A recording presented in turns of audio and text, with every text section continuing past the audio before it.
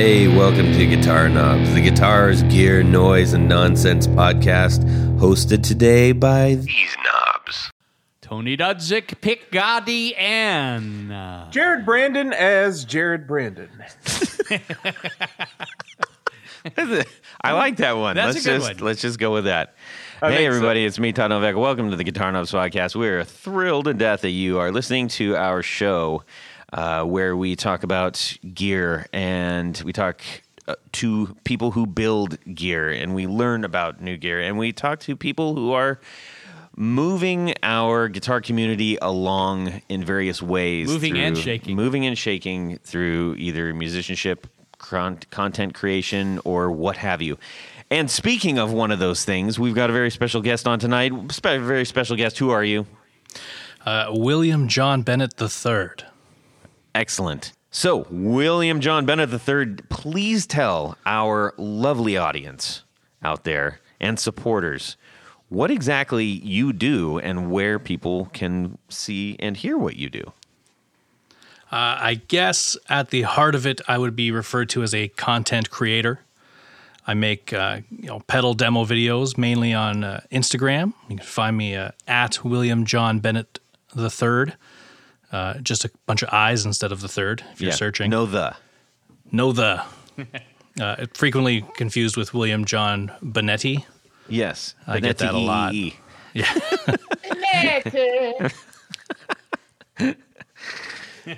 Excellent. Yeah, show off all kinds of gear. Photography was kind of where I started with it, so there's a lot of gear photos on there, and then now there's kind of some funny stuff too. Just keep it fresh, and it's always something. Yeah. And then you also have a YouTube channel, correct? I do. A very neglected YouTube channel. Where can people? Where do you go for that? That would be. Well, that's a good question. I think it's the channel name is WJB3. Yeah, WJB III. WJB. Right? I think it might just be the number 3 on YouTube. The number 3. Try both of those. You'll figure it out. You'll get there. I originally it was the full thing, but I guess there was a Republican from the 90s named William John Bennett. The third? And not the third. Oh. But you got to dig through a lot of his videos to find any of my gear stuff. Okay. If you'd search the full thing. So. Try to maybe don't do that. But and if you get stuck, just ask us or whatever. You'll figure it out. Yeah, so definitely when, as we're going through the show, hop on over to Instagram and you can see his happy smiling face, his happy bearded, glass bespectacled face, and a bunch of really great gear. And I think one thing that is interesting about the gear that you have is that it's accessible gear. So I think you're very relatable in that aspect. You're the common man's William John Bennett III. We are going to call him Steve for the rest of the show. No, Steve from Canada. We will honor that. Yeah, you're calling from Canada tonight. We got a lot of good Canadians up there making stuff and stuff. Oh yes. Canada. Yeah, there's a few of us. Yeah, it's like a whole country. It's almost like 33 million, I think. At least 6 of them make demos. Yeah, I know. That was terrible. I was making fun of myself for anyways, whatever. Yes. Hey, speaking of that, Demi Dash has got some new stuff coming out, I believe. Oh. Yeah, we had Demi Dash on before, and so make sure you go check out what he's up to. We should have him back on when he gets that sorted out. We should go back through the list and see, because I'm sure there's people. Oh, there definitely are. In fact, updated. we're gonna Mask is gonna be back on. Oh. Mask Electronics. We're gonna have our old pal Champion Lecky back on. Yeah. I'm not gonna go through the entire thing, but there are a couple people that we keep getting respect. Hey, like, what's going on with this guy? Or we see. We keep a pretty close eyeball on what is happening. And so when there's a lot of movement on something, we say, hey, what's that seismographic thing happening over there? And we check it out. So that's coming up. And I guess that's kind of an announcement. Anything else? Tony, do you have anything? I don't have any announcements. Okay. But I did have a very exciting musical week. Nope, that's not part of the thing yet. Oh. Jared? No announcements, guys. Okay, your beautiful white insanely Did I not talk nice about guitar. that? Oh no, yeah, you did. I just want to make sure it made it home safe and sound. I have it, and I've gotten it out a few times and cranked it up, and I love it. Excellent. Okay. Very nice. Well, let's just shimmy on over to what's going on in our musical worlds this week. Tony, now, we're going to start with you. Okay. And then we're going to check out with our pal, William John Bennett III. okay. Okay? I can do that. Do it. So this week, I said goodbye to a special guitar that I put back together, the 1965 Gibson Melody Maker Joan Jett / Yeah. Eric Carmen modification that I did and refinished Why? and all that. Well, I actually I sold it to a good friend of ours, Billy Spitfire. Ah, Yeah, so he's a great dude. he's a great dude, and I actually had a couple of other guitars that he would. I thought he'd be interested He in. needs a lightweight guitar right now. Well, he does. His back is bad, Yeah. and he said, "Well, what about that Joan Jett one?" I said, "Well," so we hemmed and hawed and everything else, and Yeah. and so he just fell in love with the guitar.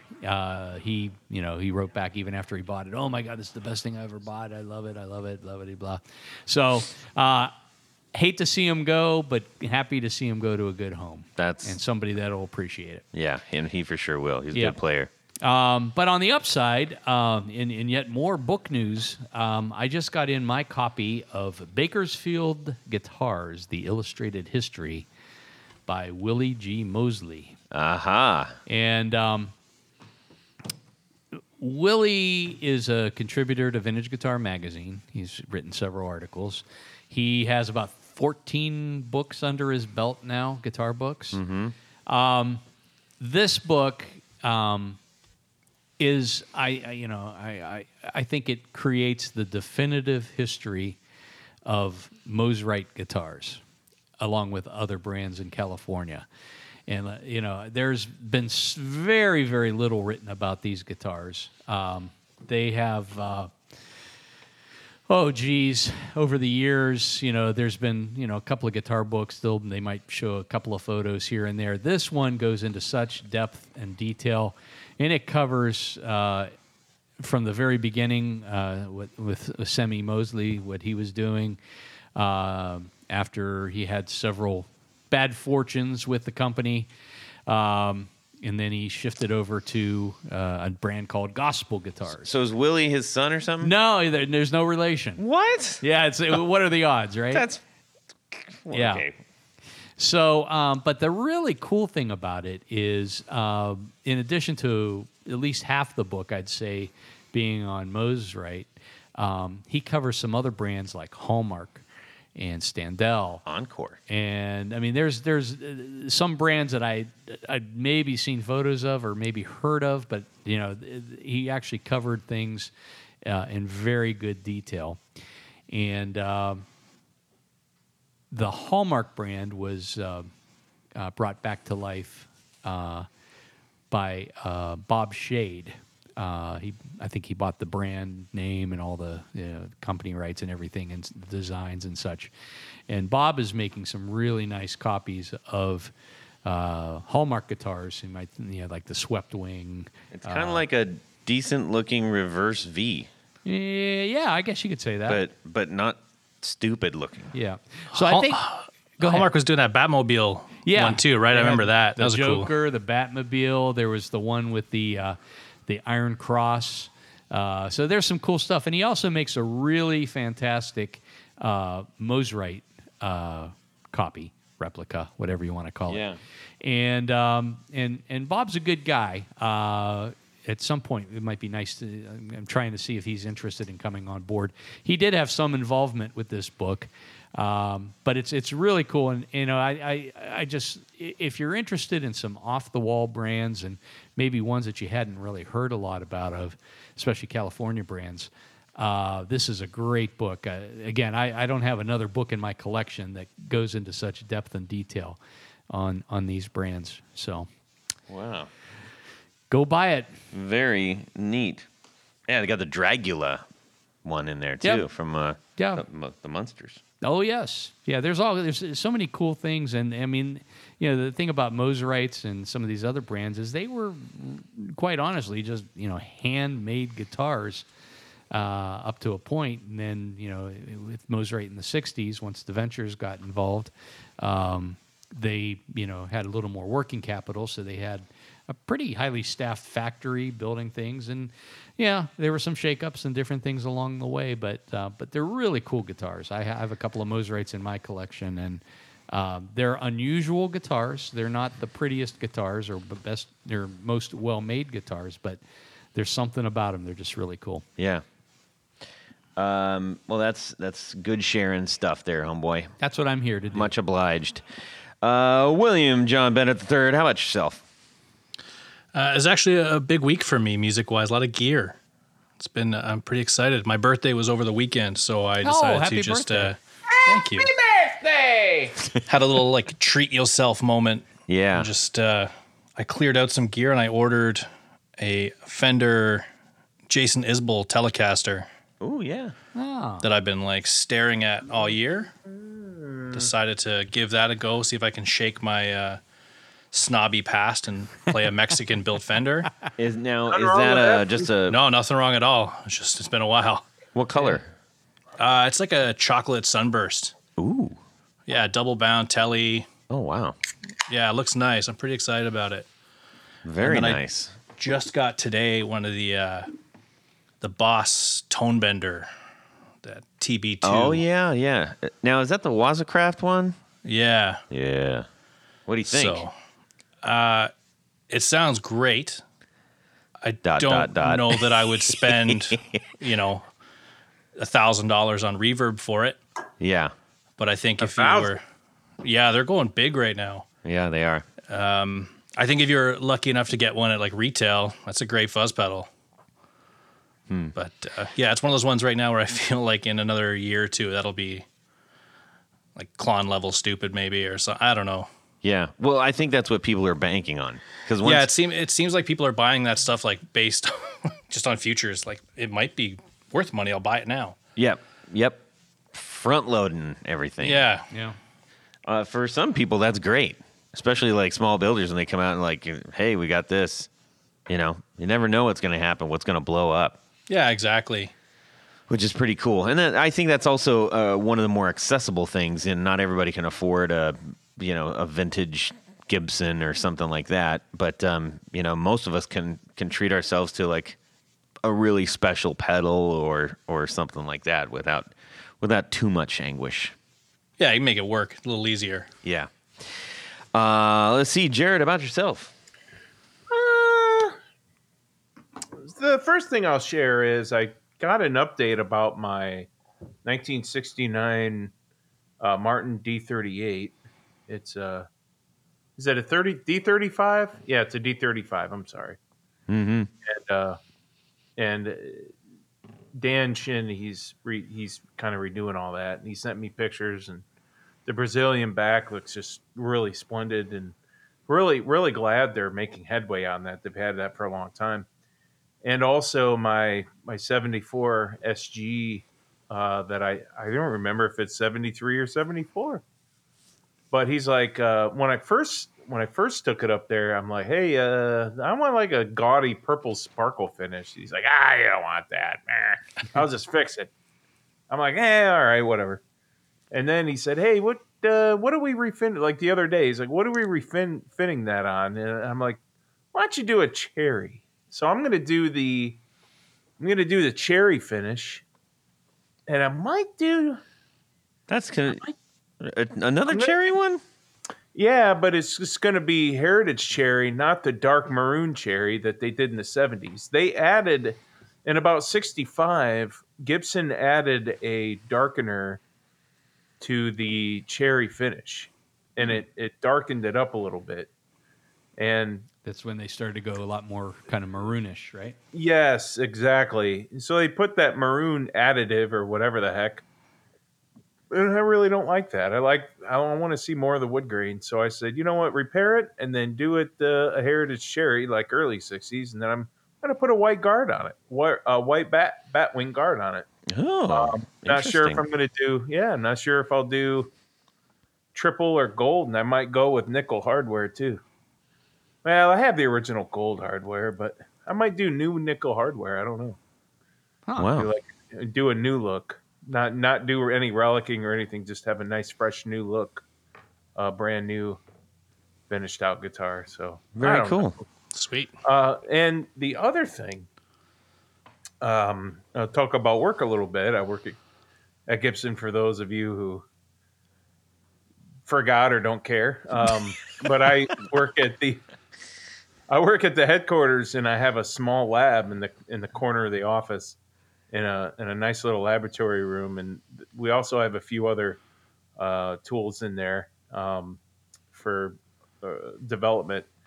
And one thing we have in there now today, as I was in there working, they brought in a bookshelf, and there's a lot of information that I'll have access to throughout all the years. It's just basic guitar information and data about all the guitars. I mean, and it goes back a long time, decades of it. So I was really thrown back. I'm like, I can't believe I'm just going to be able to come here anytime I want and just look up anything. But that doesn't mean I'm going to. So, But you could. So don't put in your requests. Is that what you're yeah, saying? I guess. But But I just I don't know it. I just want to pinch myself because I was really excited about that, even though honestly I wouldn't spend time doing any of that unless I needed to know some information for work. But Yeah. it was really cool. It was still really, really awesome to see that. So Very cool. Dig it, man. how about you, Todd? Well, let me tell you. Actually, I don't have to tell you, Tony. I had a absolutely delightful surprise for my particular week. Got a call from my good pal Tony across the table here. He said, "Hey, you want to go see Joe Bonamassa tonight?" And I said, "Yeah, that'd be pretty fantastic." Now, I will state right now, I am not a well versed in not only his music, but also I just am never been a quote unquote blues dude. And I think that's attributed to like the classic blues, like B.B. King and stuff. It's just not my bag of chips. I can't even explain how many conversations that start with, "What? How can you? Rock and roll is based on the blues. How can you say you like Led Zeppelin, but you don't like the blues? What's wrong with you?" Like, people freak out on me about that. well, let me ask you: would you be able to say that Joe Bonamassa also does some kind of old school rhythm and blues, like Blues Brothers type of stuff? Well, he from what I understand, the tour that you guys went to, that was it's not the horns and all this stuff. This was more of like This is a rock show. a blues based rock show, but he wasn't doing single note BB King Wheatley bits. It's Right. like that. It's just not. It's all over the doesn't excite place. me. And he had a second guitarist. He did have a second guitarist who was actually very talented. So the band that he was playing with was outstanding, and it made me. I remember my dad telling me a long time ago. Anytime that we'd hear Frank Sinatra or see anything about Frank Sinatra, it's a super dad thing. He's like, Frank Sinatra's only good because he had the best band in the world. He reminded me of that every time, like I had never heard it before. He still does it. And I was reminded of that. And I'm like, that right there is my dad's view on Frank Sinatra incarnate right there. The drummer had, I mean, his right foot was like a damn howitzer cannon.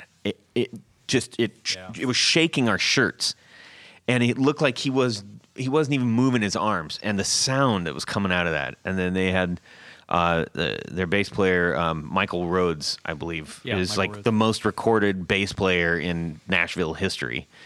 And he's on everything. yeah, and then the organist, it's like it was a Reese Winans. Reese Winans. He who played with with Stevie Ray Vaughan. Yes. I mean, it was a pretty star-studded cast up there. But the show was absolutely fantastic. I was truly blown away. That said, it wasn't because Joe was up there. He's obviously an incredible guitar player. He is very, very skilled at what he does. A big gear nerd too. He's a huge gear nerd. But as to the songs they were playing, it wasn't a grandstand for him to grandstand. Right. They were really, really well done, well written, well orchestrated songs. And that's what I was like, okay, I can get into this. I can absolutely get into this. And what was very cool is Joe gave keyboard player time to do some solo-y stuff. He gave the other guitar player time to do solo-y stuff. I mean, I thought, to me, what he was able to do on stage and not just say, look at me, look at me, look at me. These guys, and it shows. And those guys, that was probably the most solid band in terms of sound and tightness that I've seen in a long time. Yeah. But what was better than going to see the show? Well, now, one other thing about the actual show, and then we'll touch on the other thing, is that nobody's doing, it wasn't like an in-ear monitor where the amps are under the stage or in the back in isolation cabinets. No. These were, what he said, two Dumbles. Two Marshalls. Two Marshalls, four twins. Twins. And they were all, like, dimed. It was... I mean, he had plexi guards in front of all of them. But sounds like enough goat piss to turn into gasoline, right? Pretty much. Yes. It was... You could feel it, and that's what was great. It really was special. So... You know, Tony's been doing business with Joe for a long time.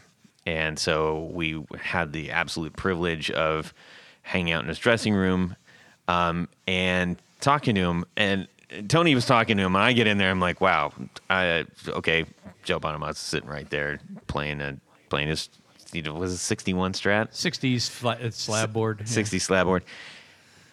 And his fingers are just.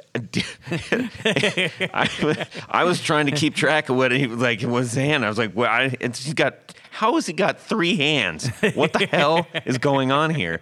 And he was just talking to Tony, and his three hands were just going berserk on, just warming up, And I was like, "This is pretty special." And, I didn't want to look like a total schmo, just stand there going, hi. Well, but you asked some yeah, so we started talking to him about the,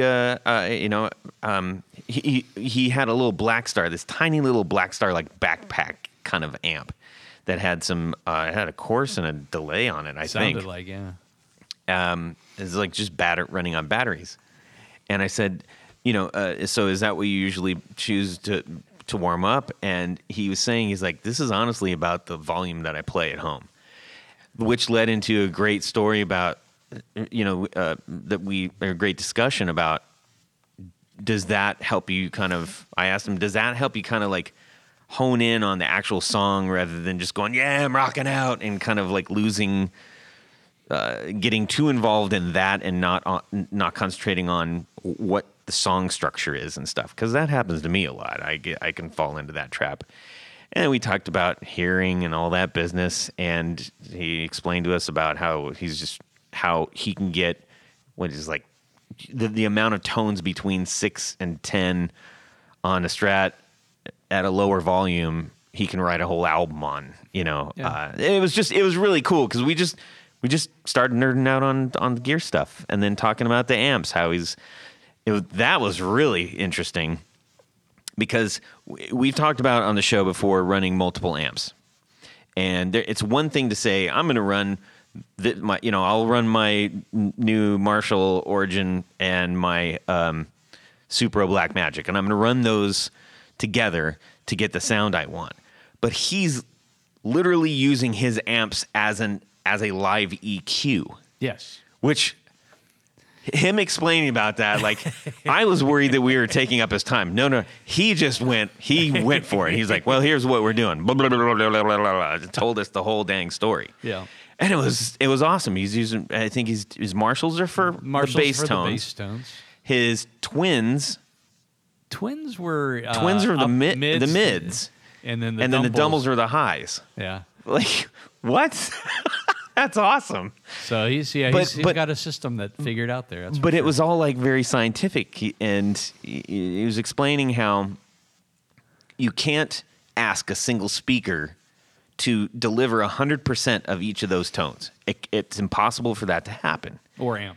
Or amp. And by amp, I just mean like whatever's coming out of that. Yeah. So if you are saying to the amp via the speaker, you have to have all the tones in exactly the way you want them. They're going to mash into each other. Something's going to under-deliver just because that's the nature of a speaker. So it's just really interesting talk, and it was just cool. We were just three dudes nerding out on guitar stuff. And then, that same guitar, he comes out and he's got his blue shark skin suit on, and his glasses, his hair slicks back, and he starts wailing on the guitar that he was noodling on. And I was like, that's cool. So that was a real treat. So thank you so much, Tony, and thanks to Joe, who's maybe listening. Maybe. Who knows? For spending time with us. It meant a lot. So there you go. We gave him a shirt. So Nice. I mean, heck, that'd be great. He said he turned in his laundry, so he's probably going to wear it. Yeah. Let's see that happen. All right. One of the great things that come out of Canada are our friends from Tour Gear Designs. William John Bennett III, are you familiar with Tour Gear Designs patch cables? I'm about to be. You better believe it. These are absolutely delightful pieces of equipment because they work, they are super affordable, and they are small enough to allow even more pedals on your board because they're not taking up all kinds of extra room with oversized jacks, ill-fitting jacks, or any of that.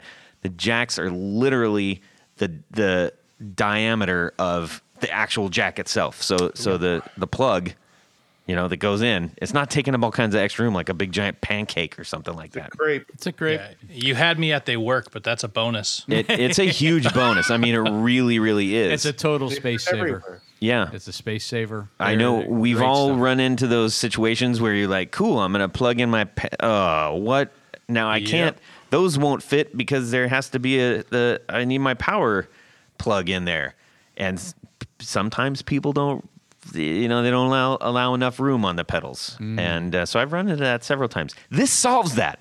And another thing that's going to help solve the tremendous cost of most patch cables is that you can go over to tourgeardesigns.com and you can get yourself a whole myriad of sizes and shape configurations, S and C shape.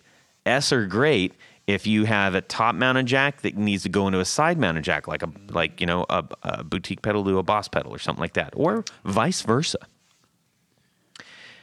Now, Tony. Yes. What is the code for that? Well, you could go on your checkout and just type in the guitar knobs. That's right. You're going to save 10% on your entire order. We always say your entire order because you're not going to just get one. It's just you're going to say, I'm going to stock up.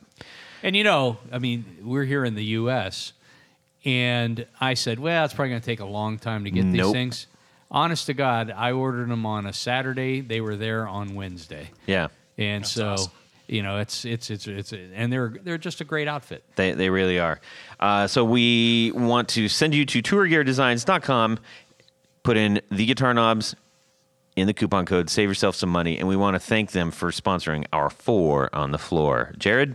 about a little bit of this? That was a good one. 1, 2, 1, 2, 3. 4 on the floor. All right, William John Bennett III, please tell us your 4 on the floor. All right, so first up for me would be the Benson preamp pedal. I love this drive because it is, it's like playing an amp, like cranked. It just feels like a cranked amp. I already sound like an idiot. Why? That pretty much sums it up. Yeah, so I mean, I bought that. I was following them on Instagram, I don't know, I guess when it came out 2018 or so, and I couldn't afford one of their amps. And they released a pedal, and I thought, perfect. And at the time, I had a Princeton Reverb, and I was in an apartment, and I, had neighbors, so I couldn't really crank it up and get it to break up. So this pedal was fantastic because it just felt like I had that amp cranked. And that was the biggest thing. Still rolls off with the volume knob. So even now, like I've got a Benson amp I play through all the time, and I almost treat it like it's a drive channel. I run my whole board into that pedal. Really? Yeah. So I set my amp kind of clean-ish, about to break up, and then if I want crunch, I hit the preamp. That's really interesting. I don't know that we've as many board configurations, and we've been doing 4 on the floor for going on 6 years now. About 5 years, because we didn't start that till later. That doesn't matter. Point is, we've talked about the pedals and configuration a lot, and I don't think we've heard anybody run their entire pedal chain into a preamp. Yeah, I mean, to me, I just treat it like it's the front end of my amp. That's pretty cool. I love it. I'm going to try that at home. I like that idea. Yeah, it's a good idea. See what happens. It's of course, great, you're right? going to have to loan me your Benson, but we'll work it out. Yeah, we can make it happen. So, sorry. Now, is that something that when you said it sounds like an amp that's being cranked, but then you got the amp and you have that cranked, how do you feel like they are actually really close? Or yeah, it's definitely in the ballpark. Cool. Like I was pretty impressed. Like I said, they pair perfectly together, but it works great with other amps. Like I used it with the Princeton for a couple years. It's great if you want to just use it as a traditional overdrive too. Before I had that rig, I was running a Friedman and would just use it as a traditional like boost, and it sounded great there too. Excellent. Forgive my ignorance. Is the electrical system different in Canada than it is in the U.S.? No. Okay, so you're running 110, 120, whatever it is. Yeah. All the same. Okay, because I guess it's a fair question. I wasn't. No, I know because in some ways, Canada mirrors what the UK is doing, but it's good to know. Yeah, so you don't really have any issues then with transformers or having No. Thank God. Yeah. It's nice and easy. Very cool. How about number 2? Number 2, I picked the Greer Amps Super Hornet. I have that. You have I love it. That's great. Yeah, I'm a big like that octave fuzz, like that Fox Tone Machine circuit has been like one of my favorites for years. That's always like my kind of go-to lead sound. If I'm writing stuff, I always just want that nasty kind of like Queens of the Stone Age-y sort of thing. I love Queens of the Stone Age. Oh my gosh. Probably my favorite band. But I'm also a Nick Greer fan. I mean, he's a great dude. Who's not? Yeah, if you ever meet him in person or go to NAMM, try to find Nick. He's a wonderful gentleman to talk to. Yeah. Yeah, we chat quite a bit. This was he was actually one of the first brands to ask me to make any content. So excellent. What was the first thing you did with him? He sent me a batch. So I got he sent me a Lightspeed, a Southland, and the Super Hornet. I have the Southland and the Super Hornet. Yeah, fantastic. And this one I fell in love with because I was using what did I have? I had a Full Tone Ultimate Octave, which is another great pedal, same circuit that it's based on. But the fuzz without the octave engaged didn't do a whole lot for me. Whereas the Super Hornet sounds badass either way. It really does. It's a handsome pedal too. It does look good. He nailed the design on it. Really sharp. It feels like a van from the 70s. It totally does. The knobs, the paint, the paint scheme on it, totally. Yeah, it's gorgeous, like super retro vibe. It's really cool. Yeah. He did a great job on that. Let's see what he got. Number 3. I've got my trusty Boss CE2. Ooh, okay. I don't know what year this one is, but it's made in Taiwan, and it's great. I picked that up far too cheap a few years back at a guitar shop I used to work at. And it's just like how when I hear chorus, that's the sound. Like this thing, double noon, it's perfect. Yeah. Every other pedal I've had, any chorus pedal I've ever had on the board, I end up just setting it like I would my CE2. So it got to a point where I was like, why do I even have other chorus pedals when I have the CE2? Let's just use it. It's great. You just hit something that I think is kind of interesting. So many times with pedals, I think especially with old pedals, and you look and you're like, there's not that many knobs. This isn't going to be this good. Like some kind of weird math happens in your head. It's like, I'm not going to get all these great, amazing tones that I want because there's just not that many knobs. You look at a Maxon or something like that, or an old Boss, or an old DOD or MXR. One of those sort of like big ones that came out of there in Ibanez, those 5 brands, those early ones, they're really simple pedals. Yep. And the thing is, if you get the sound right out of the gate without having to mess with 14 different settings, that's pretty good. Yeah, So I mean, it comes down to can what you roll with like. that. Yeah. Like I had a Walrus Julia for a while, and that's like a killer pedal. It can do a ton of stuff, lots of options. Mm-hmm.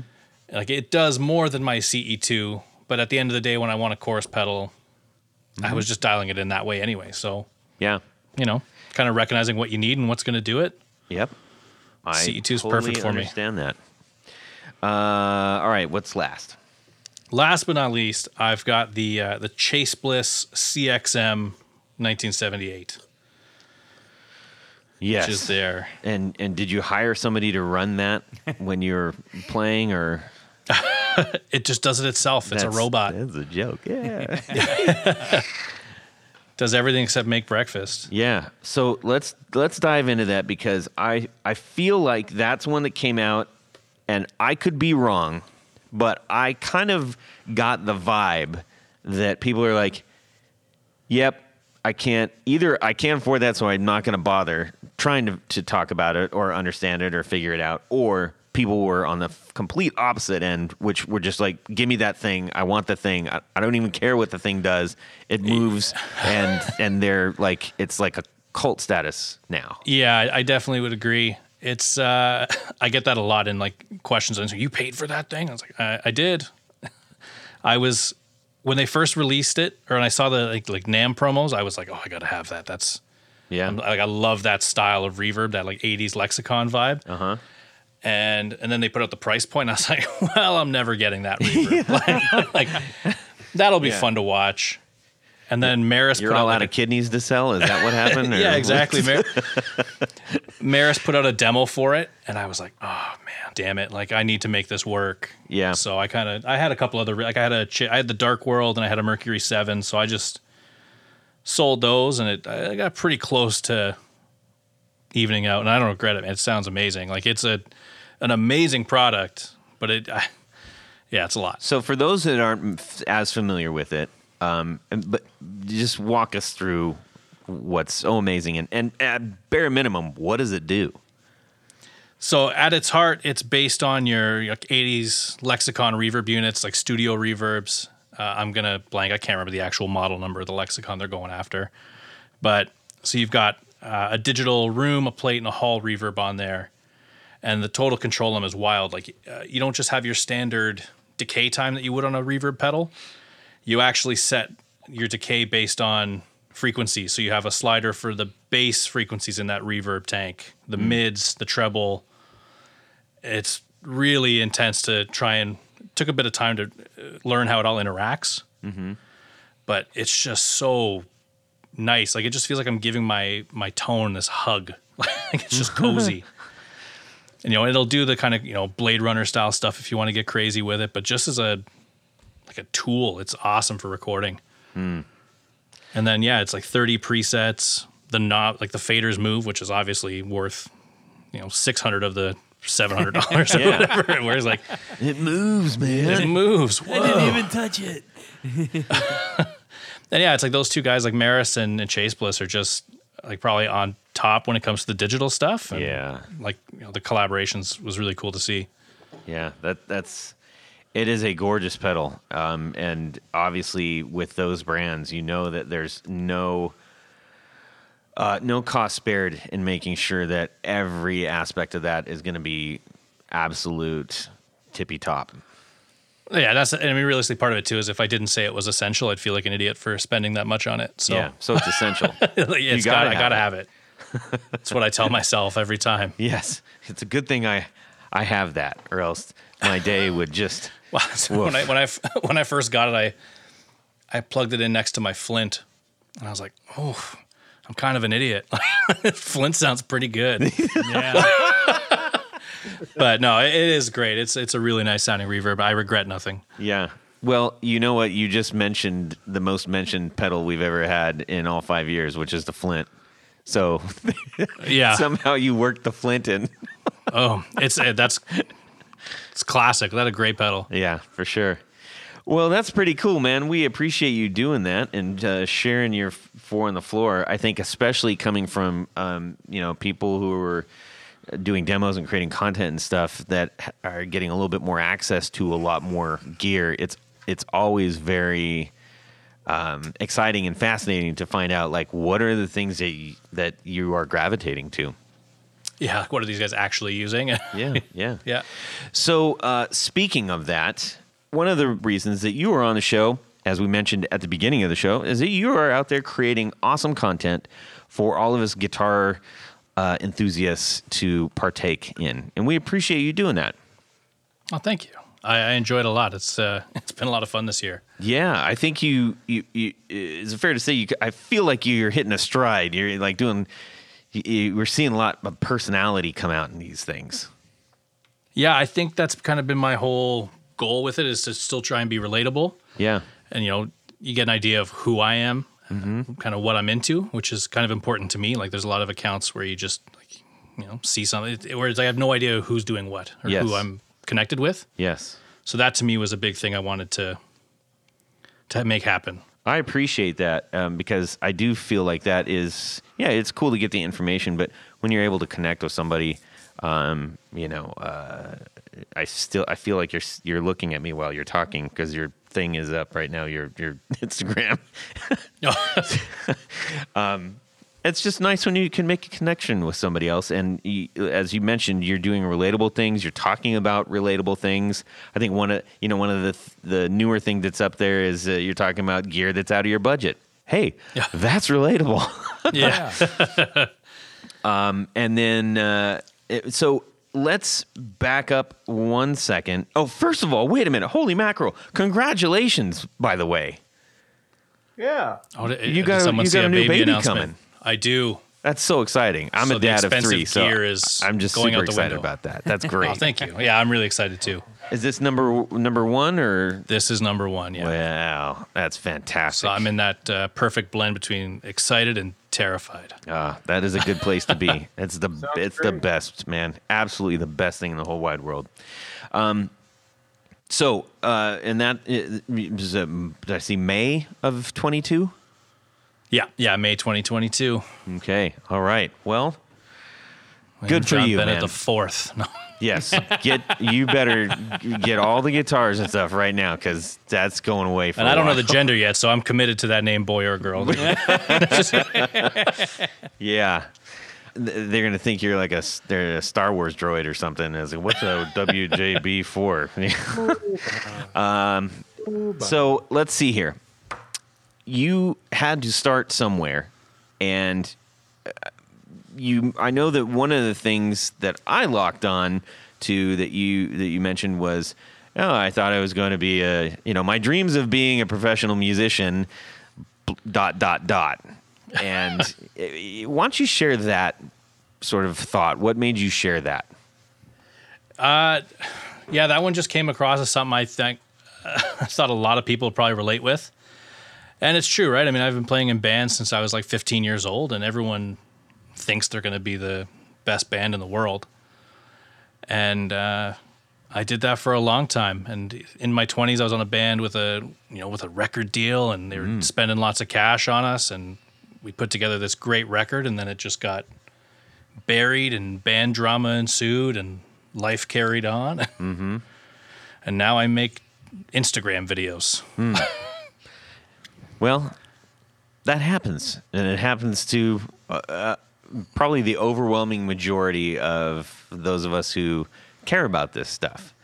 So that kind of relatableness is what a lot of your content's about. But you're also you got some nice chops, man. I like the way that you play, because it isn't, grandstanding the wheedly bits and stuff, and you're playing relatable things, so we can hear what it's doing.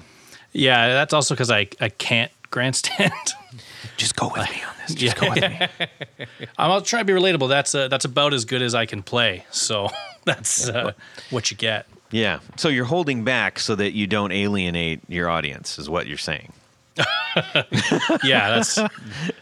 I put away that third hand you were talking about with Joe there. I just leave that in the back pocket. Yeah. Hey, so what's your number one guitar that you go to? Like, if you got to pull one of them out there, and then we'll get into some of the other ones that you've got. Yeah, easy right away. I have a Frank Brothers signature model. Not in the sense that it's a William John Bennett guitar. It's their model is called Signature, and that is my absolute favorite guitar. It's on like probably 90% of any of the demos. Anytime I'm down here playing guitar, that's the first thing I'm picking up. I love it. So what do you like best about it? The weight, the sound, It's a bit of everything. I think a lot of it's in my head because I was so involved with, like, they're in Toronto, so I'm only about an hour away. So I got to go in and pick every piece of wood on that build. Oh. It was totally custom. I love the neck on it. We went with like a really heavy, like a thick, soft V. Mm-hmm. Rounds out my favorite neck in the guitar rack. Pickups are great. We did Lawler El Rayos. What's the El Rayo? El Rayo is their, what do they call it? The humbucker for guys who like single coils. Yeah. Oh. It's is it underwind, I think? Low wind? Yeah, kind of underwound. Like, I'm bad with some fine spec stuff because I don't pay a lot of attention to that, so I don't know like magnets and that kind of stuff. Yeah. You know who Lawler is. Yeah, I knew that much. There you go. Thanks. But it Thanks, just Jared. sounds great. It's very unique. I wanted something, I've got a couple of Gibson guitars, so I didn't want to just get like, PAFs or something like that. I wanted something unique that was going to make that guitar stick out. Yep. And those pickups just sound great with everything. It's got like kind of that bite from a humbucker, but it just still jangles. It's awesome. That's really cool. I just did the same thing with my new guitar in that I put in a TV Jones Powertron. It's a single pickup. Who told you about that? Tony did. Nice. I was saying, much as you were just talking about, I was like, I want something a little bit different, but it needs to be in this realm. Yeah, I mean, you want something that's going to give you a reason to pick it up, right? Yep. And they look cool too. So. Oh yeah. And I've got all of my other guitars. They've got Jared's pickups in there, which sound remarkable. They're now Zach's. Yeah. Well, the Brandon Whalen pickups dynasty. So let's see. So that's your number one. Now you mentioned a couple other guitars. What else are you playing? My other one that gets probably the most playtime after the Frank, I've got a Gibson ES 355 that was like a bucket listing. It's a 1966. Mm-hmm. And yeah, that gets a lot of playtime. That's a guitar I wanted forever. Now, the 55 is different from the 35 in what way? Just the bling. Same body styles, everything else. It's just, multiply binding, block inlays, the split diamond headstock, ebony board. Nice. Just the fancy, the Cadillac version, if you would. Yeah. Yeah, does the 355 have the Veritone on it? Some of them do, yeah. Mine does. Okay. I like that little bit. Noel Gallagher's got one of those, and I'm a big that was Oasis one of fan. Same here. I think that's the reason I wanted one. That was always in my brain as like, I need that guitar. Yeah, so we can have a whole nother conversation about all that stuff at another date. Actually, one of our supporters, Michio Murakishi, is equal nerd about that stuff. Oh yeah, and so yeah, we get to nerd out on the side with that. So I hunted down the strap that he uses. really, I did. I was like, oh, that looks so good. Like when I see pictures of him playing it, like I want to look that cool. yeah. It's the skinny straps are kind of they're kind of weird. Yeah, a little skinny strap with a cool buckle. I was like, let's do it. I found the guy online and ordered it. It's awesome. That's killer. So you've got you mentioned your Benson that you're playing. Is that your main amp, or did that replace something? Intentionally, it wasn't bought to replace anything, but I love it so much that I've sold everything else since. So it's my only amp right now. Okay. Now, we had Frank Brothers on, and that's episode 100, in case anybody wants to listen to that. I will be going back. Good. And we also had Benson on, probably right around that time. I got to check. I just remember Frank Brothers was the 100th episode, because that was a big one. Yep. Now, Benson, actually, Bonamassa had a Benson Leslie speaker up on stage. Yeah. That was a very... I keep joking that's like the test of your guitar street credits. If Benson makes you a Leslie, you're pretty cool. that was an extremely limited run. Yeah, I don't even think it's like a run. Like he's just building them for like people he likes. Like I think Joe's got one in Solis.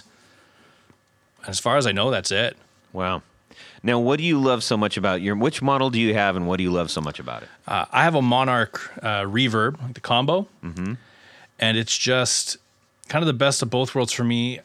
I had, I guess, some backstory. Before that amp, I had a 62 Princeton, little brownie, and I loved the sound of that, but I wanted a reverb. So I ended up selling that to Fender. I guess they were doing some, I think it was for research for that Chris Stapleton model. They were buying up old brownies. Yeah, so I sold that to them. And then I had a 66 Princeton reverb, which was great. But this Benson is like kind of right in between. It's got that clean tone, but the mids are pushed, so it's more that early Fender Deluxe kind of style as opposed to the black panel stuff, the scoop mid thing. With gorgeous reverb built in, and that's what really drew me in. And it's all point to point, and the thing that's right away I noticed. That's amazing. Yeah. And the thing that drew me right away is it's so direct. Like you hit a note, it feels like you're just right plugged into the speaker. Like that's cool. It's instant. Kind of scares me a bit because it took a little adjustment to, make sure you don't suck. Yeah. So, I mean, in that, is it a little bit, I don't want to say less forgiving, like it's going to be harsh sounding or difficult to play, but there are certain amps and tones that when you play, I kind of felt that actually from the Marshall. I was like, whoa, this is really, I'm right there. I can't hide behind anything. I had that feeling when I first got it. Like it was definitely okay, you better work on the chops. Yeah. Better get that third hand moving. Yeah, that's really cool. By the way, Benson was episode 59. He was long ago. Somehow he said, "Yeah, sure, I'll waste my time with you clowns." 59 episodes in. Wow. Sheesh. I know it doesn't seem like that far, does it? No, it does man, not. Oh man. So one of the things that we were discussing earlier was, from your perspective as someone who is creating content, you're being exposed to different kinds of equipment that you might not have chosen to play, maybe, possibly.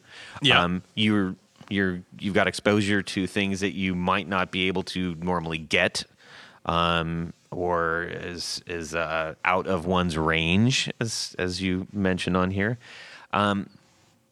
What when you're considering these things and you're playing, how much of the content that you're putting out, when you're doing this, do you think about those things? Does it come through? Do you share that with everybody? Like walk people through that a little bit. My main thing with like the videos I make is that I don't really want to give opinions. I know there's like a whole movement that like demo guys are shills and you're, given scripts and, your opinions are paid and all that kind of stuff. So I just make videos with playing. Like, if you can hear it and hear what it does, if you like it, that's it. There's here's no the thing. Yeah, exactly. And my whole, I guess my thing is this like 3 sounds, I call it, where I just write a track around 3 sounds I like from a pedal. And, there's no, is it good? Is it bad? It's just, here it is. Do you like it? And I don't do any extra editing to any stuff. It's pretty raw. And that's like, I just try and keep it simple. What are you using to record that? Everything I'm using that Universal Audio aux box. Oh, okay. Direct out of the Benson. It sounds great. That's killer. It's nice for the workflow because I can have like, my drum tracks blasting in the room and I'm not worried about mic bleeds and stuff like that. Or, if I want to do it at 2 a.m, I can do it with headphones.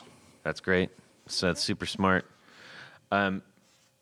So in consideration for some of the things, I'm sure you've first thing you did was probably go through your existing collection of things. What are you considering as new gear comes your way, or you're requesting it? A lot of it just comes down to like what I want to play it. Like I'm a gearhead. I always have been. Like I didn't get my driver's license till I was 19 because I would rather spend $120 for the road test on pedals. I just took the bus everywhere, like mooched rides from my now wife. So it's always just been about gear. So now it's if I am reaching out to a company, it's because they make something that I really want to try. Yep. And if companies are reaching out to me, it's there's been a couple that hasn't just kind of said no, thank you. But most of the stuff has been great. Like I just love gear. Yeah. I mean, and why not? If you're giving it a try, it's kind of like sushi, Yeah. It's like, I don't know what that is. I shouldn't eat it. No, it might actually be the best tasting thing you've ever had. And that's the thing. And there's been instances where before I was doing the content stuff with pedals, I would buy a lot, but I was also far more choosy. Yeah. And I'd have to try and justify stuff. Like, so one that sticks out to me is that Greer Lightspeed. Mm-hmm. I've heard about it for years. Always wanted to try it. But I've got so many other, light overdrives. I was like, I don't need to spend more money. I don't know. I just never bothered. Yep. And then started chatting with Nick, and he goes, I'll send you some stuff to try out. And I remember live streaming it. And the minute I turned that pedal on, I was like, oh, like I should have had this years ago. Mm-hmm. Like, this is amazing. So those kind of moments are what I really enjoy. Just getting stuff that I might not have picked up otherwise and just getting blown away by stuff. I dig it. I can respect that. And I found that, at least with the builders that we've had on the show, they're really responsive to, they want people to play the stuff. Yeah. So, having somebody say, yeah, please do your thing with this, because not only do I want exposure, but everybody has echoed that how great it feels when they see somebody have a great experience with their gear. Oh, I can imagine. Yeah. Like that's the message I've got from guys. We put up a video, and you got Nick or whoever's running the brand reaching out, going, "Yeah, that's awesome. Like, thanks so much." I think they just like seeing what people do with their stuff. Yeah, for sure. What are some of the things that you favor as far as gear and content that you're trying to put out for everybody? I'm a big fuzz geek. I love fuzz pedals. Anytime a fuzz comes up, I'm absolutely game for it. Like, no question. Aside from the Waza, what are a couple standouts for you right now? Ones I love. So Super Hornet we talked about earlier. Mm-hmm. Love that. Thorpe, the Field Marshal. Mm-hmm. That one is a lot of fun. That's based on like the old Love Tone. Big Cheese? Yeah, Big Cheese. Mm-hmm. And that is like just a monster sounding fuzz. It's nasty. What else have I got this year? Yeah, there's been a few. Fuzz is one of those things. Like Tony has gone on record. He's not a really big fuzz guy. When do you tend to favor the tones that are like completely just maxed, just a wall of fuzz, or do you play sort of the lower end of? What you favor? I find I go for that all out crazy right away. Yeah, but I have noticed I tend to roll back a little bit more than I used to. I always crank it, just see what it does, how crazy I can get, and then somewhere in the middle ground. But I try and show off, like anytime I'm doing a fuzz, I want to just show it getting as crazy as it can. When you're setting up a fuzz, this is something that I consider with like the little demos that I do, is that it's difficult sometimes to say what goes with this. Aside from, a really cool delay or some big wet, modular effect. Do you like stacking it? Have you found success in stacking things with fuzzes? Some of them, like it really depends on what it is. Like I've got a couple that just do not like to play well with anything. And those are just what they are. But there's a few now like that are a little more forgiving with signal chain. So like that, the newer Boss Waza one they just released, that FZ1, that plays great anywhere. Like that sounds really nice. I've got the Benson Boost, running those two together, like stacked, sounds great. Same with the Lightspeed. What's the other one the Benson Fuzz as well. That thing he like tricked out to work with anything. The other one I just picked up too, Fjord Fuzz. If you guys have seen those, like the copper top. Oh, the Berserk. Yeah. I just did a video with that pedal this week. And it's great. He's designed that with like an impedance switch, so that thing was stacking really nicely with a couple pedals I had on the desk. So tell us about the impedance switch. Like what does that do for you?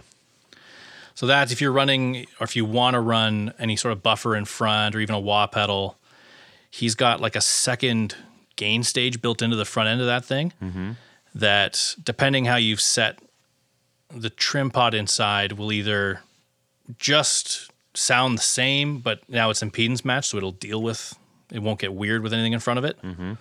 Or you can go the opposite and crank that thing, and now it's almost like goes from like a fuzz face to a tone bender. So it's pretty adjustable, which is cool. That's cool. And we've covered this a couple times on the show, but would you mind giving at least your explanation on why that might be important for any either new listeners or newer guitar players that haven't experienced or are experienced actually? Like, why does my fuzz pedal sound so weird up front? Yeah, I could try.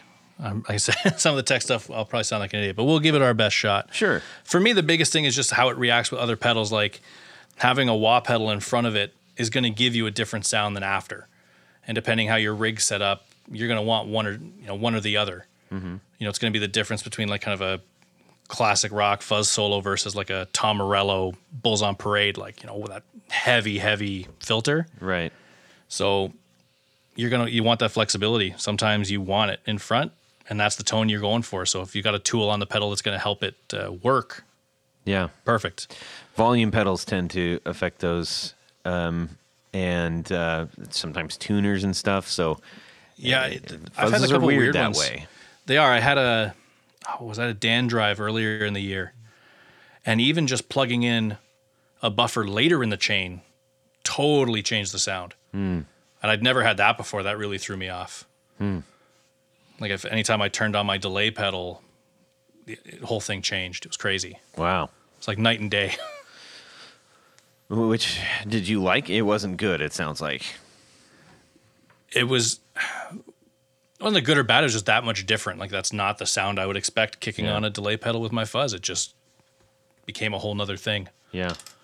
So in your content that you're creating, what are some of the things that you are going to be, are you kind of holding steady on what you're doing? Are you trying to do more and different things? Where are you going with this content thing you're doing?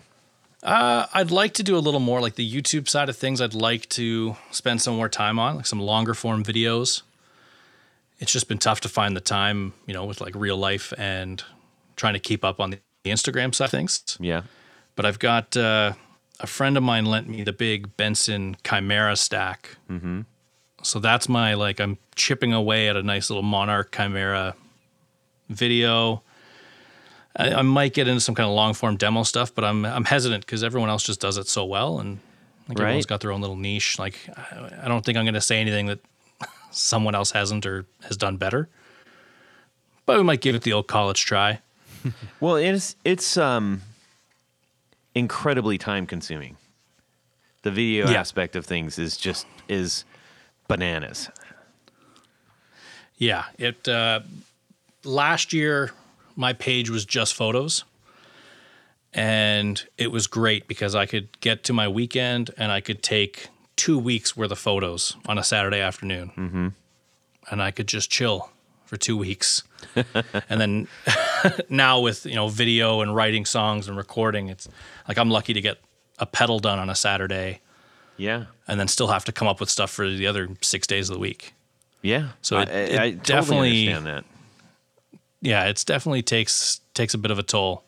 I have so much respect for the guys that are, we mentioned Brett Kingman earlier. It's like colossal amounts of respect to people like him and Ronquillo and all these other guys that are making these. Oh yeah, like proper YouTube demo things that they're coming up with backing tracks and all this stuff. I mean, for the what we do, which is 1 minute wonder, it's literally a minute long. But that you have to go, well, what song is this pedal or what riff is this pedal gonna render to me right now? And that can take who knows how long. It's like you just have to. Yeah, that's days sometimes. I've sat for a whole Saturday, Sunday with one pedal and just not had something come to mind. And they're like, oh, great, I just wasted a whole weekend. Yeah, and it can be super duper frustrating. It's not unlike songwriting and stuff where you're just like, I know there's something here. I can't seem to get to it the right way. Yeah. And then all the editing and everything. So, ladies and gentlemen, when you're seeing these demos that are being made, either by our friend that we're talking to right now, or any of the other superb people out there that are doing it, if you like it, take the time to comment on what you're seeing. A like is great, but honestly, it does make a big difference when we put out, when we take the time to do that, and you just get a little comment back. It means a lot. It really does, because you're making a connection with somebody. Yeah, I require validation. I'm a human. Love me. So, Love me. William John Bennett III, who are some of your favorite guitar players? Great question, Tony. Oh, guitar players. Queens of Stone Age, I said earlier, is one of my favorite bands. Like Josh Homme, Troy Van Leeuwen, like those guys really influence how I like to stack parts and think about riffs and things like that. John Frusciante, Chili Peppers, that was one of my, when I was younger, going from being a Nirvana fan to you can play more than power chords. Okay, that's the guy that showed me there was more. And now, Jason Isbell, I'm a huge fan of his. His playing's just insane. Trying to think off the top of my head if I'm sure I'm missing lots of influential people, but you hit a couple of top ones there. That's for sure. Yeah.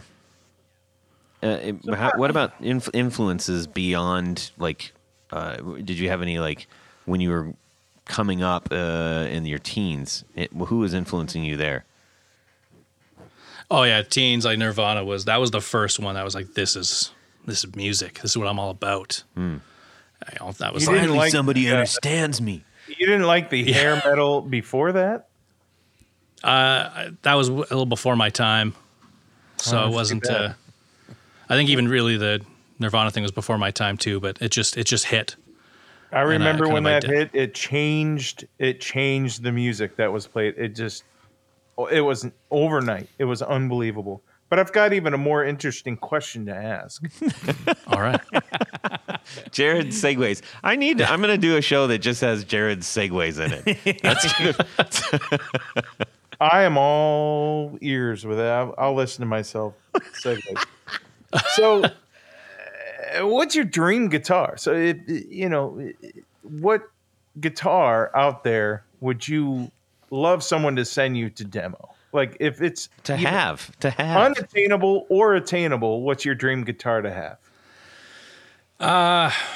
Well, I'm lucky and fortunate enough to have two of them with that 355 and the Frank Brothers. Those were two like bucket list item guitars for me. Nice.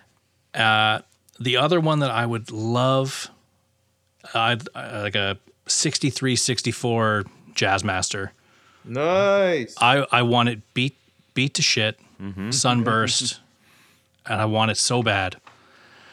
And I had to, when I bought my Gibson, the shop had a 1960 Jazzmaster in, and another store had a 63, and I just sat there like, what do I do? There's no way I could make both. Yeah. And I went with the Gibson. I don't regret it because I have a 62 reissue Jazzmaster that's great, but I still want like that beat up sunburst. One day. You'll have it. Boom. Jared's Jared's sending you one. Send him your shipping info. Jared is willing it to you. I mean, maybe not this decade, but I mean, you'll get it. It's fine. I can enjoy it later. And you're having a baby next year, maybe a couple decades. Really pulled the rug out from him on that one. Yeah, it's not happening anytime soon. But you will get it. You will get it. Yeah. One day, the right one will come up and the timing will be right, and I'll make something happen. Exactly. We had a guest on really early. He was a friend of mine that he was he still alive. I'm talking about him like he's in the past, but he's kind of retired. He was a Pour one out. he was like a jazz teacher, and he played in all kinds of places around here, and he was a jazz musician.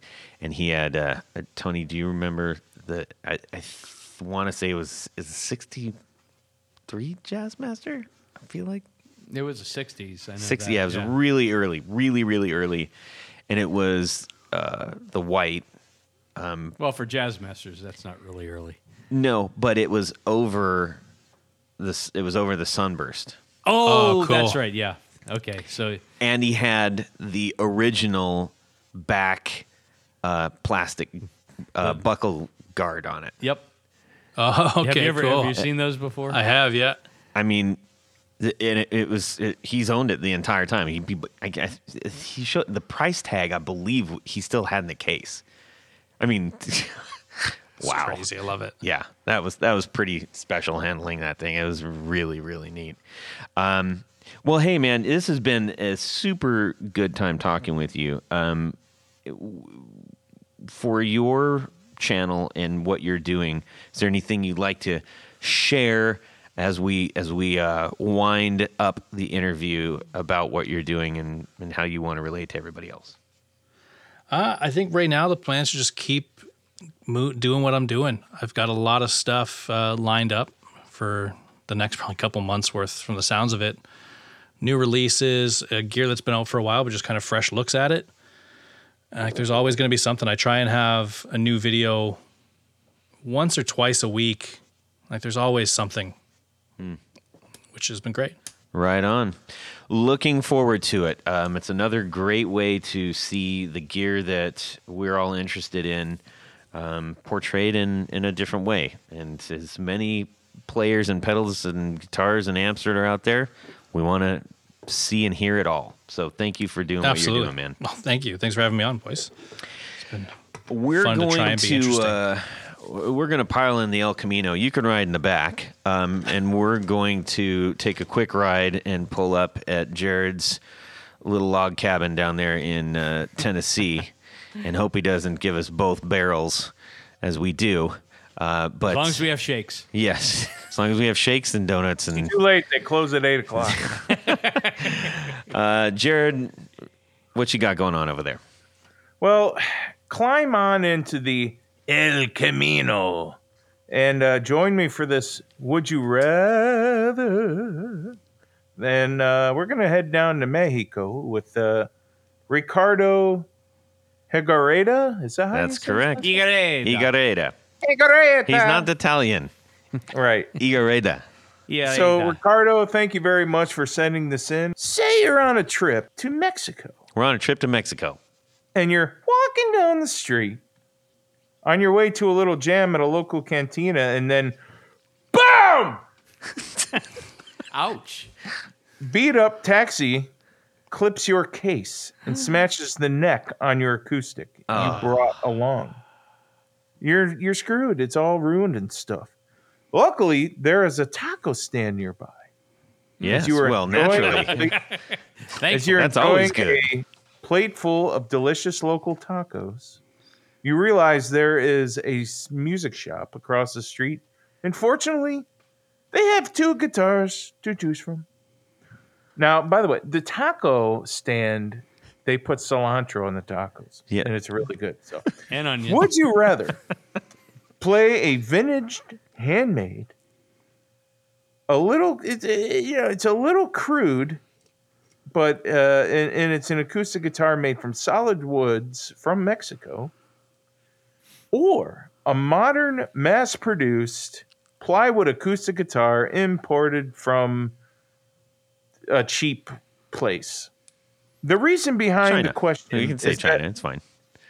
well, the reason behind this question is that Mexico has a city that is known for making excellent, yet a little crude acoustic guitars. But it sounds like it doesn't matter because of the wood. This has changed due to the rising costs, and Mexico has begun to import a massive amount of Chinese-made acoustics. That was brought in to us by Ricardo Igareda, and yeah, I think he actually spends a lot of time down there, from what I understand from little that we've talked. So he's coming from experience as far as how that market is changing, and that is one of the things that, when you have a regionally crafted thing that is, historically you can rely on, and those musicians have been playing for so long, and you can go down there and get one made from a special, luthier down there that they've been doing it in their family for 100 years or whatever. It sounds like that's kind of going the way of the dodo a little bit. So, so it's a good question. Would you rather play the crudely made Mexican wood? Mm-hmm. But it's crudely. He said it's crude, so there's goods and bads about both items. Yes, that's true. Crudely made real Mexican wood guitar, or the plywood cheap Chinese version that he explains. Yes. All right. That probably looks a little better visually. Well, or different. Tony, we're going to hear from him first, and then we're going to check in with Jared, and then around the horn to William John Bennett III and myself. Okay, Tony, go. Well, I would say Chinese-made instruments have come a long way in the last probably 5 or 10 years, maybe. Agreed. I mean, and geographically. But cross many oceans. Yes. But I would say in this instance, since I'm going to be in Mexico and I'm near a town that's known for its Mexican instruments, even though it's maybe a little crude, but it's made from solid wood and it was made down there.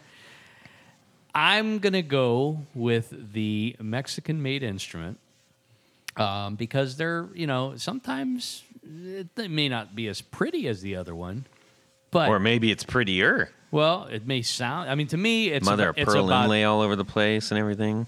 Anyhow, so I think that's the direction. As long as it plays well and sounds good, I don't really care what it looks like. Mm-hmm. So I'm going with the Mexican-made domestic instrument rather than the cheap import.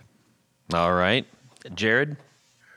Definitely 100% the Mexican-made, Mexican wood, even if it's a little crude.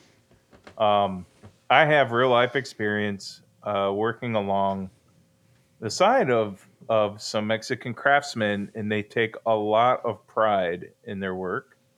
So yeah, I'd never shy away from what our neighbors down south make. So I'm definitely going to go with the Mexican made.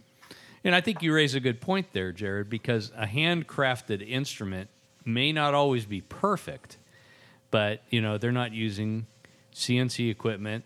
and stamping these things out, 1,000 at a time. It's that Exactly. one being made one at a time, made instrument. William John Bennett III. Should we even bother asking? Tell us what you would do. I'm not going to go against the grain here. Smart. I mean, move. I feel like I'm on vacation. I can play an import guitar at home. Let's see what Mexico has to offer. Yeah. Right. Right? When are Absolutely. you going to try one again? I'd love to try a nice handmade acoustic. Yeah. I'm going to be doing the same thing for two reasons. Number one, you're going to get a sound that is just that guitar sound, which I think is really cool. And that's one of the things that we all enjoy about the boutique gear that we talk about so much. And the second thing is I grew up in Southern California. I've been to Mexico a ton of times. I grew up in a neighborhood that you could hear the music at night, and there is just something really special about that kind of guitar sound. They don't sound like, it's not like Takamine. It doesn't sound the same at all, and so I really like that stuff, and so I would be thrilled to death to be able to play one of those.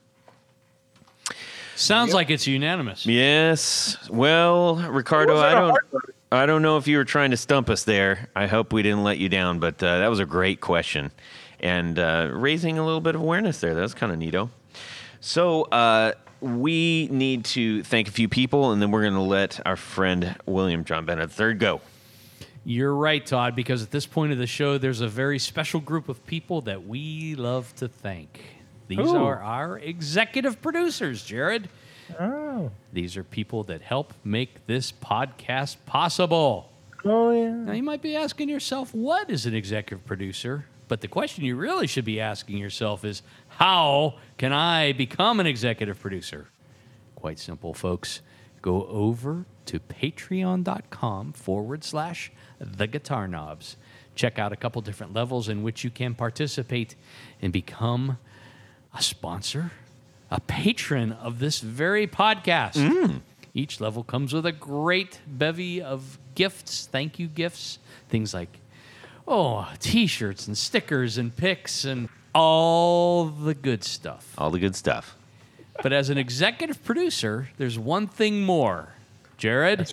You get to have your name read on the thing, man. Your name read on the thing. That's what I'm going to do right now. So sit back in your seats, buckle your seatbelts. Here we go.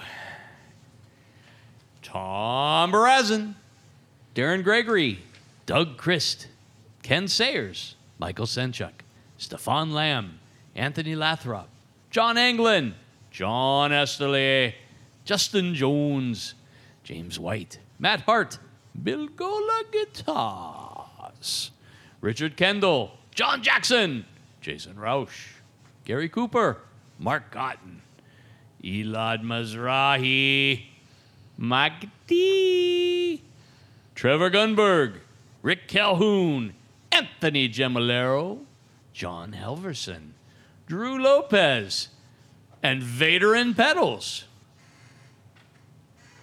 What's that, Todd? Yep. We have a new one? Yep. Hot off the presses. This, Well, kind of hot off of last episode's press. off of last episode's press, Moon Guitars. That's correct. Yay! Welcome on board, Moon Guitars. Thank you so much. Thank you. Wait, Todd, there's more Okay. because we have another group. Mm-hmm. We call them our Grand Poobahs. These are executive producers plus. Yes. These executive producers have their own special penthouse suite in which they bathe in their individual hot tubs of some unknown orange liquid. Yes. The man. Gatorade, possibly. Possibly Gatorade. Yeah. We're not sure. Orange Crush. Could be rusty water. Yeah. Fanta. Ooh, Fanta. Yeah. Fanta. Anyhow, they also have a fez to place upon their head. That's correct. And it's required while they listen to the podcast that they wear it. So I'm watching Without getting y'all. it wet. I'm watching all of you. You'd better have your fezzes on. So special thanks to these Grand Poobahs. Jonathan Jerusik, Corey Nigro, David Kaminga, Science of Sound. Cody Foster. Sean S. Tommy Manasco. Adam Johnson. Steve Keys. Tim Nowak. Tyler Rhines. James Pennington. Ellis J. Music Company. John Williams. Johnny Morales. Mel Sanders. Bob Crouch. Sam Jett. Michio Murakishi. Martin Cliff. Hex Matos. Michael Van Zant. Brian Robison. John Daly. Ricardo Igareda. Brandon Wound Pickups. Yep. And wait. And Brandon Wound Pickups. And Brandon Wound Pickups is new. Yes, that's right. Thank you all so very much for supporting our show. It keeps our wheels going, and the moderate exhaust fumes kept to a bare minimum coming out the back end of our tank. So we need to thank a great big thanks to William John Bennett III. No one's going to forget that name. Not if I can do anything about it. Yeah. So thanks for joining us, my friend. Yeah, thanks for having me, guys. It's been fun. Good. And remind everybody where they can go see what you're doing.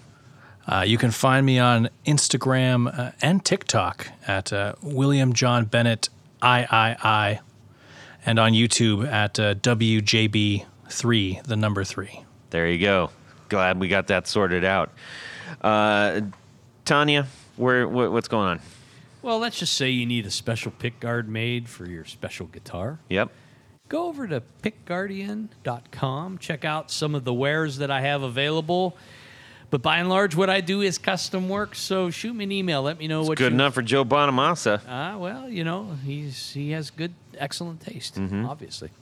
But shoot me an email. Let me know what you need, what you're thinking, and I will make you something that you're going to be so happy. You're going to squeal like a pig. Yeah, you got all the fantastic materials over there, too. Ones that are very difficult to find online and stuff. Sometimes. I'll need a pick guard. Coming up. All right. Jared, have you got your Instagram sorted out yet? So you can get a hold of me through the Guitar Knobs stuff. Yeah. I love you.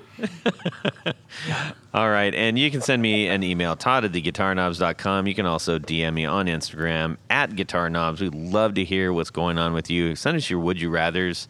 And we really appreciate you out there listening and supporting our show. And you know what? Just tell one friend. Tell one friend about us. Do that for us, will you?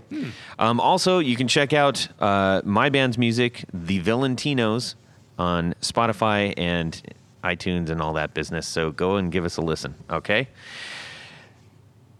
Have a fantastic guitar week, everybody, and subscribe! Yeah. Is this better? Yeah, it's much better. Yeah. Yeah, that'll work. It still That'll work, Yeah. right? I'm a train conductor on... Oh, we should have had Are Esterly you kidding on. me? John Esterly from you know- Rare Buzz Effects. He's a train guy. He's a trained Oh, man. yeah? Yeah. That's... I really wish he was sitting right there. He would have fell out of his chair. Like, what are the odds that we got 2 train conductors on? Yeah, there's some Canadian action for you there. You seem to be a halfway handsome chap, so that at least we're halfway handsome too. So Perfect. We're I'm a more bunch of 3/4. sixes just talking gear. It's good. Yep. I resemble that remark. Yeah. Oh yeah, a lot of railroader people.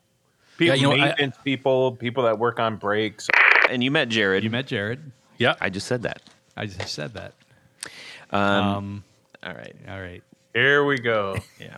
And then everyone I talked to, I was like, what do you do? Train conductor. Like, wow, that's my dream. And I was like, really? Like, Well, they just want to blow the whistle, right? yeah, it's true.